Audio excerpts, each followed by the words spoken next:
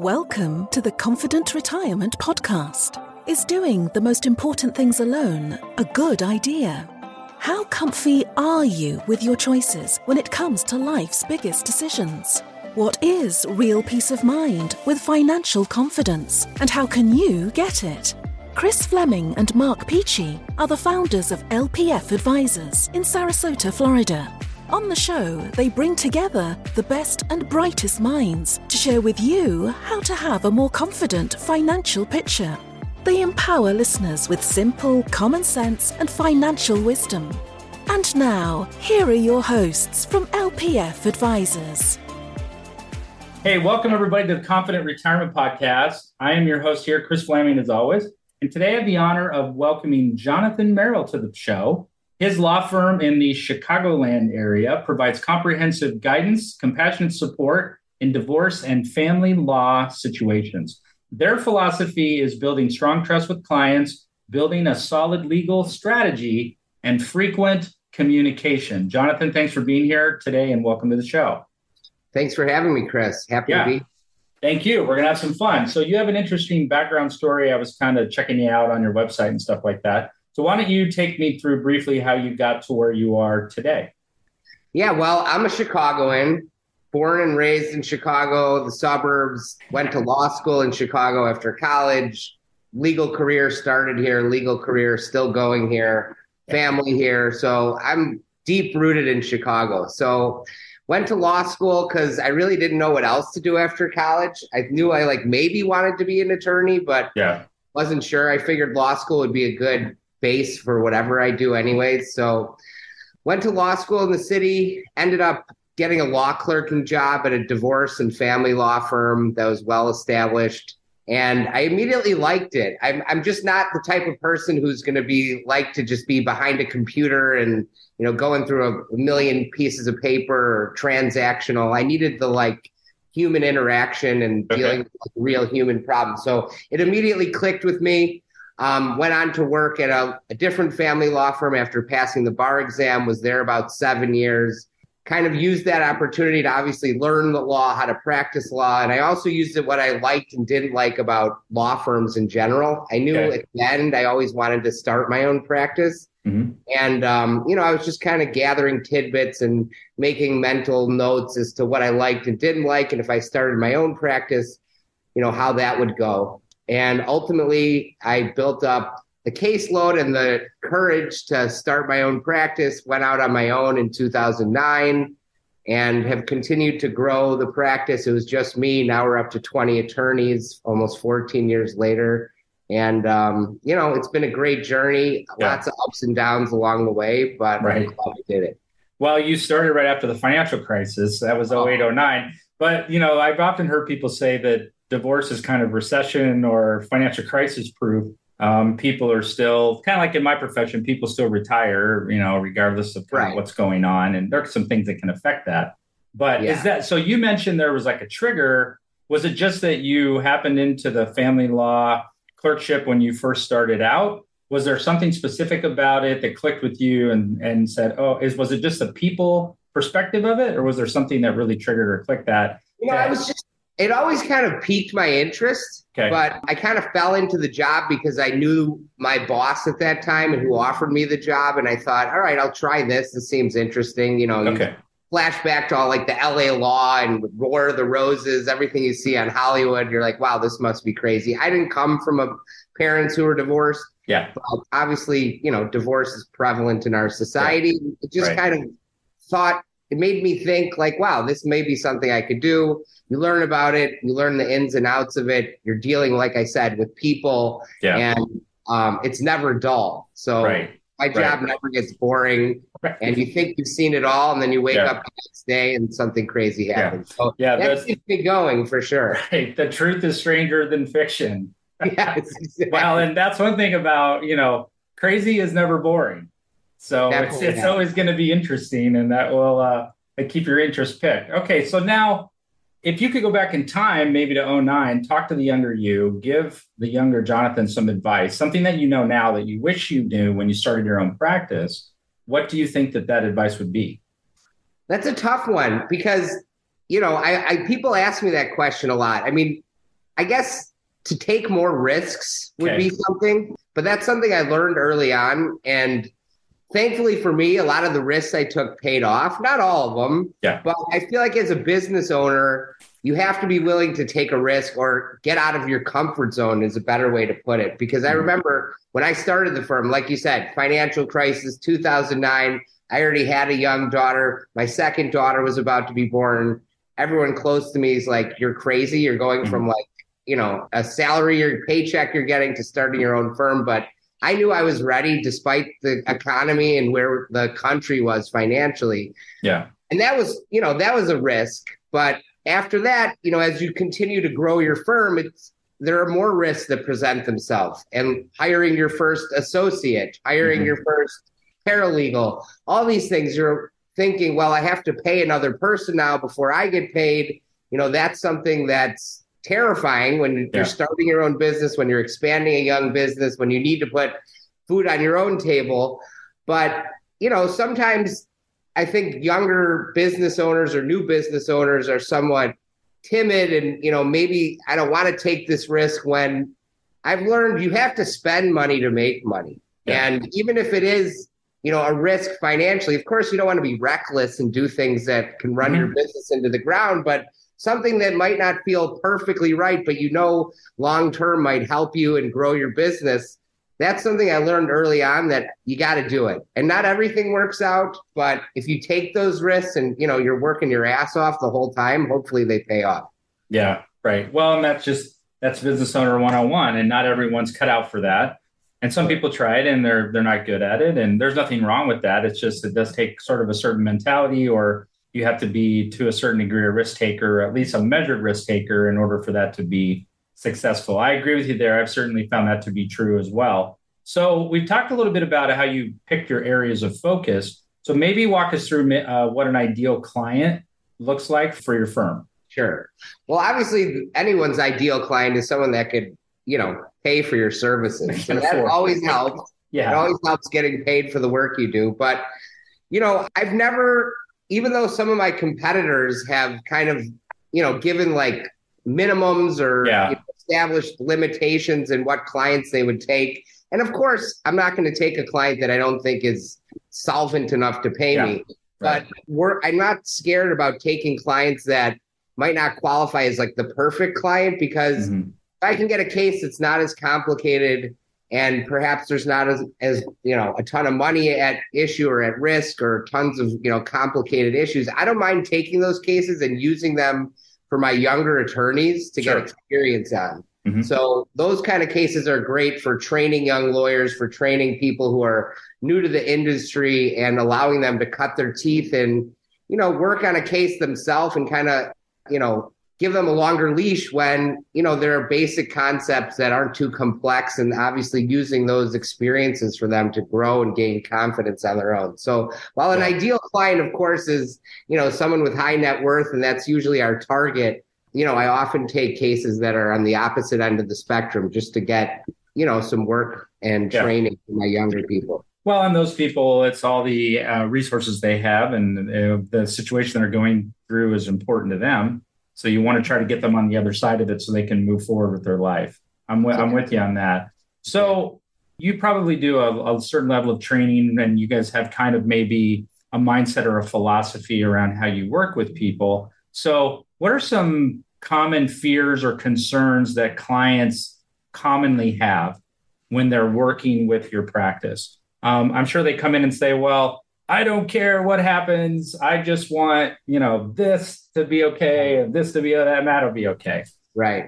Well, as much as we're lawyers, we are educators, because a lot of people come into family law and divorce. They usually have not gone through it. Of course, some people have, but they really don't know how the process works. And, especially people who are maybe not in charge of the finances, and, not to stereotype, but if there was a woman who, stayed home with the children while the husband went off to work, and they were never really involved in the finances. And then for the first time in their lives, they're presented with a situation where, they have to understand the intricacies of finance and bills and how the money works and what assets they have and where to keep the money. And, that on top of the legal process itself.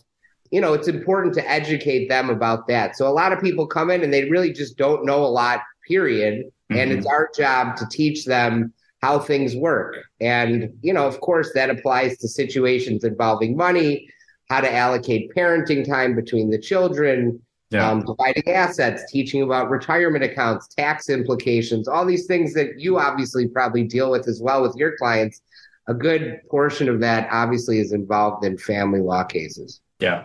Okay. And I noticed that you have a real emphasis on your website and also in our conversation about consistent communication.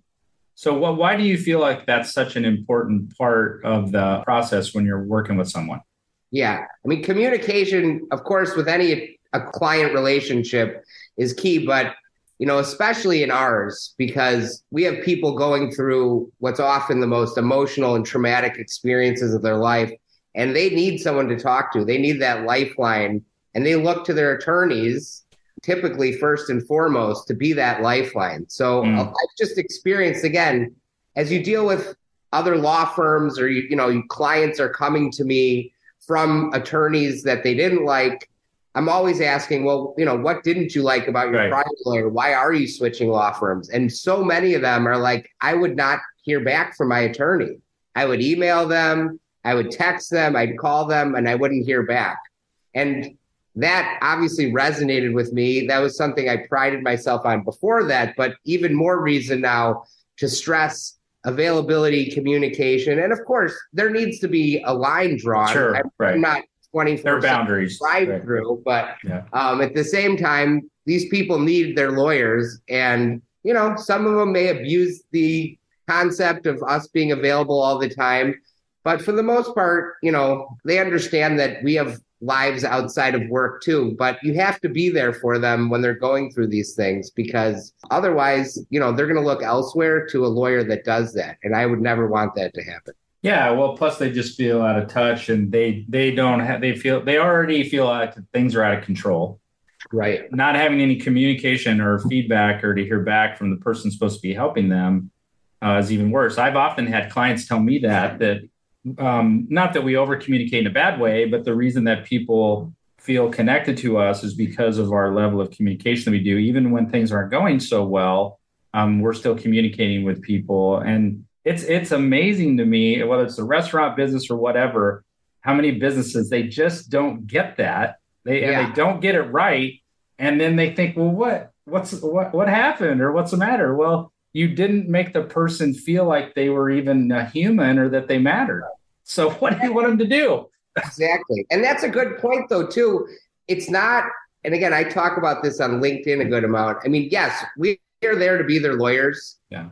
We're not their friends, so to say, but that doesn't mean you can't act like friends. Yeah. And you can't establish a personal connection. And, when they call me, I want them to feel comfortable, not that they're talking to some guy suited up who's, lawyer. You want them to be comfortable, to be able to confide in you, to tell you, obviously, their deepest secrets and, feel that we actually care about them, which we do. Mm-hmm. Okay. So you've already kind of mentioned that this is one of life's biggest transitions. And for a lot of people, it's a huge stressor, right? The toughest thing they've ever gone through, almost like a death. So how have you found, what is maybe some tactics or what does your firm do to help kind of de-stress the process for them? Well, look, as serious it is, I personally, and again, everyone has their different styles. I like to try to make people laugh a little. And, it's not, everything is not, of course, a funny situation, but again, try to lighten the mood a little. Obviously, be a hand holder. Everything's going to be okay. You're going to be fine in the end. Explain to them why. And again, as I alluded to before, you have to have that personal connection like two humans who get along with each other do. Otherwise, so many people have to say, this is business and I need to separate it. And of course, I can't get personally invested in these cases or else I'm going to lose my, sight and perspective and my edge. But that doesn't mean I can't interact with my client as, a friend or a personal manner that make them feel comfortable. And it makes everything work better. So, while we're often wearing that therapist hat along with our lawyer hat, I just reach out and say, try to talk to people to make them comfortable, because a lot of times talking to attorneys or professionals can be intimidating, especially when something like this is going on. Yeah. Well, what have they said? If we don't laugh, then we're going to cry. Exactly. That's what they say.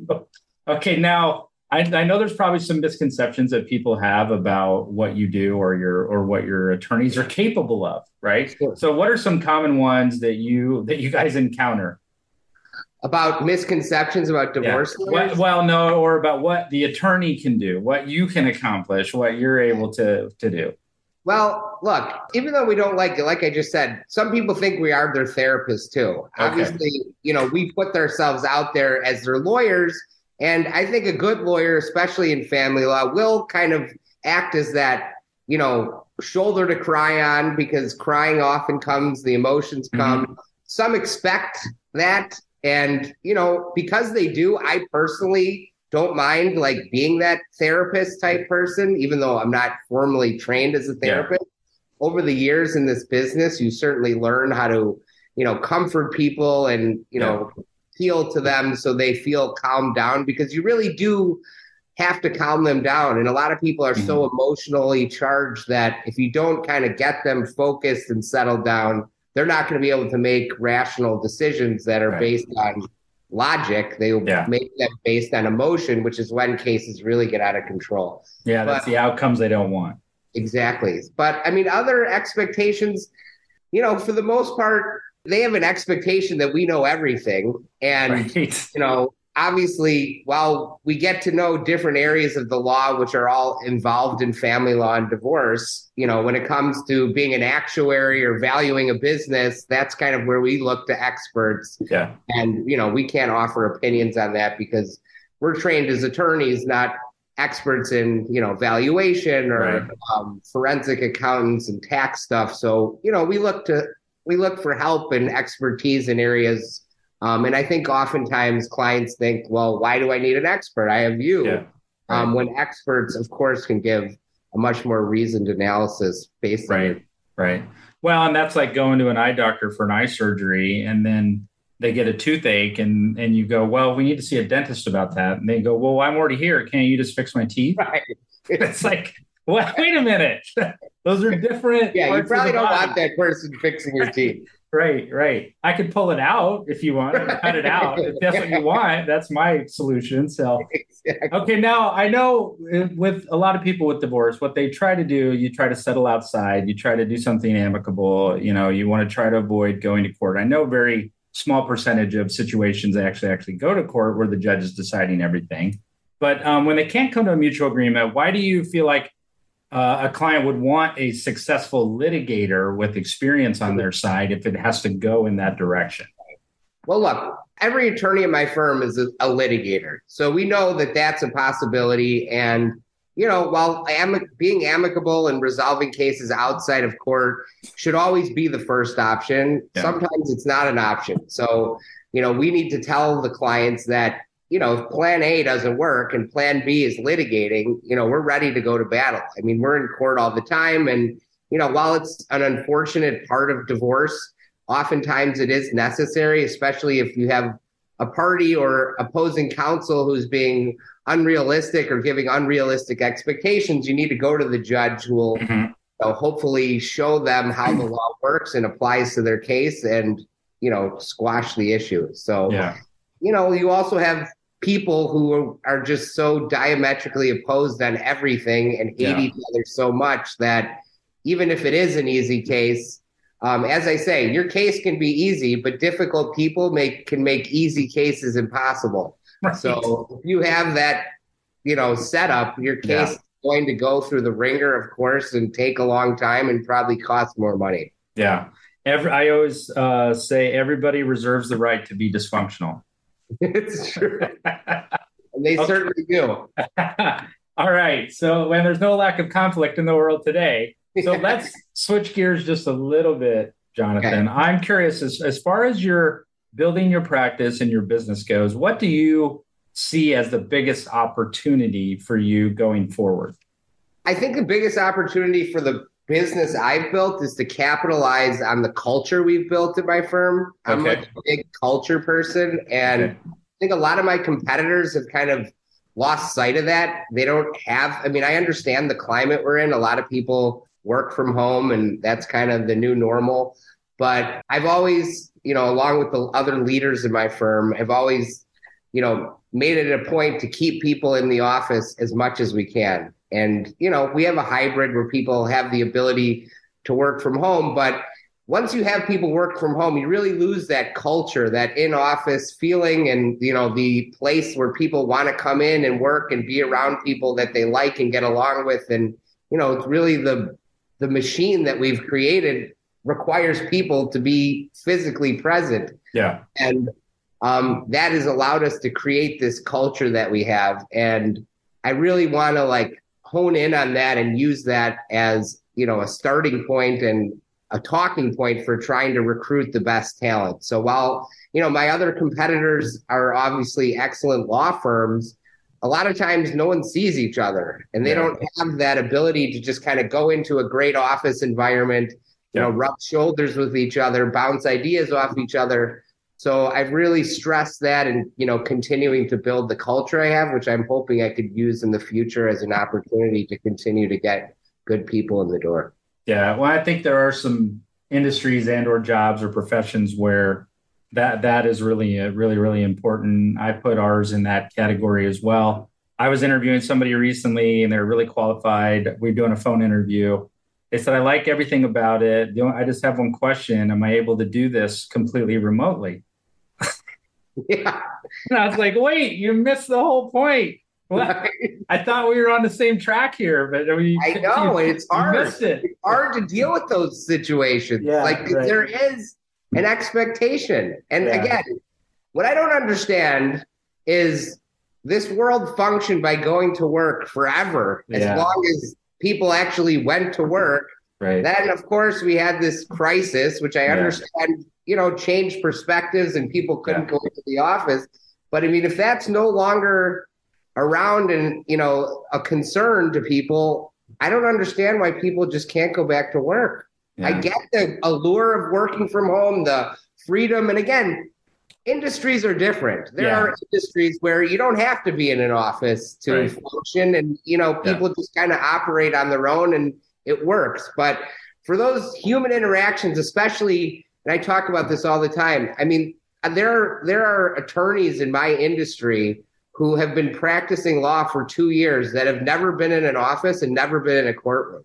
Mm-hmm. That can't be good long-term for the state of the legal system and the legal industry. If you have lawyers who are learning, how to practice law from their couch, and I just don't see how that's good long-term. So we especially stress, making sure our younger attorneys are in the office all the time so they can learn, so they could be a sponge for that information and use that to obviously as a springboard for their career. Yeah. Well, I thought you could just learn everything on YouTube. Or of course. You don't even have to do that. You don't even need to take the bar exam. Just watch a few YouTube videos. Do that, right. 20 hours of that, you're good. Okay, so now on the flip side of that, Jonathan, you talked about your biggest opportunity. What do you see as your biggest challenge? Maybe an obstacle that you want to overcome for the business? Well, it's really in the same mold. It's, finding good talent. You and I were kind of talking about that before.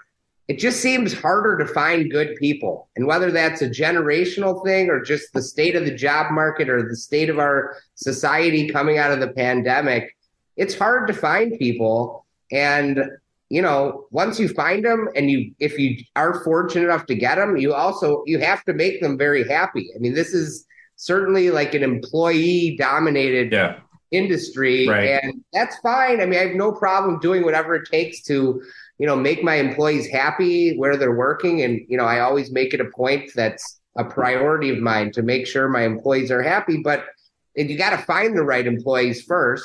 And, it also puts pressure by, whether it's having to pay higher wages or give more benefits or not that I don't like doing those things, but sometimes, it gets a little hairy with the bottom line, which at the end of the day, we're running a business that we're trying to be profitable. And, if your overhead's up, it's harder to do that. Yeah. It's definitely a challenging time I've seen, and just in the hiring, the people that are seeking jobs are definitely have the leverage right now. For sure. Yeah. So we're close to the end. Jonathan, if people want to learn more about you or contact you, what's the best way for them to do that? Easiest way, our ChicagoDivorce.com. It's the easy domain that we have. ChicagoDivorce.com will get you to our website. If you have any questions, I'm always available. You can email me. You can also reach out to me on LinkedIn, and I'd be happy to talk to anybody. Okay, awesome. Listen, I want to thank you, Jonathan, for being here with me today. It's been a great conversation. Very happy to have spent this time with you. And I want to thank everyone for tuning into the Confident Retirement Podcast brought to you by LPF Advisors, where we are hoping to bring the confidence of everyday people to another level, one show at a time. Thanks, everybody, for tuning in and listening. Jonathan, thanks again. Appreciate the conversation, buddy. Yeah, Chris, thanks for having me. This was awesome. You've been listening to the Confident Retirement Podcast with Chris and Mark from LPF Advisors. For more information on them and retiring confidently, please visit lpfadvisors.com. If your ears are pleased and your mind is now at ease, do share the program with your friends and subscribe wherever podcasts are found.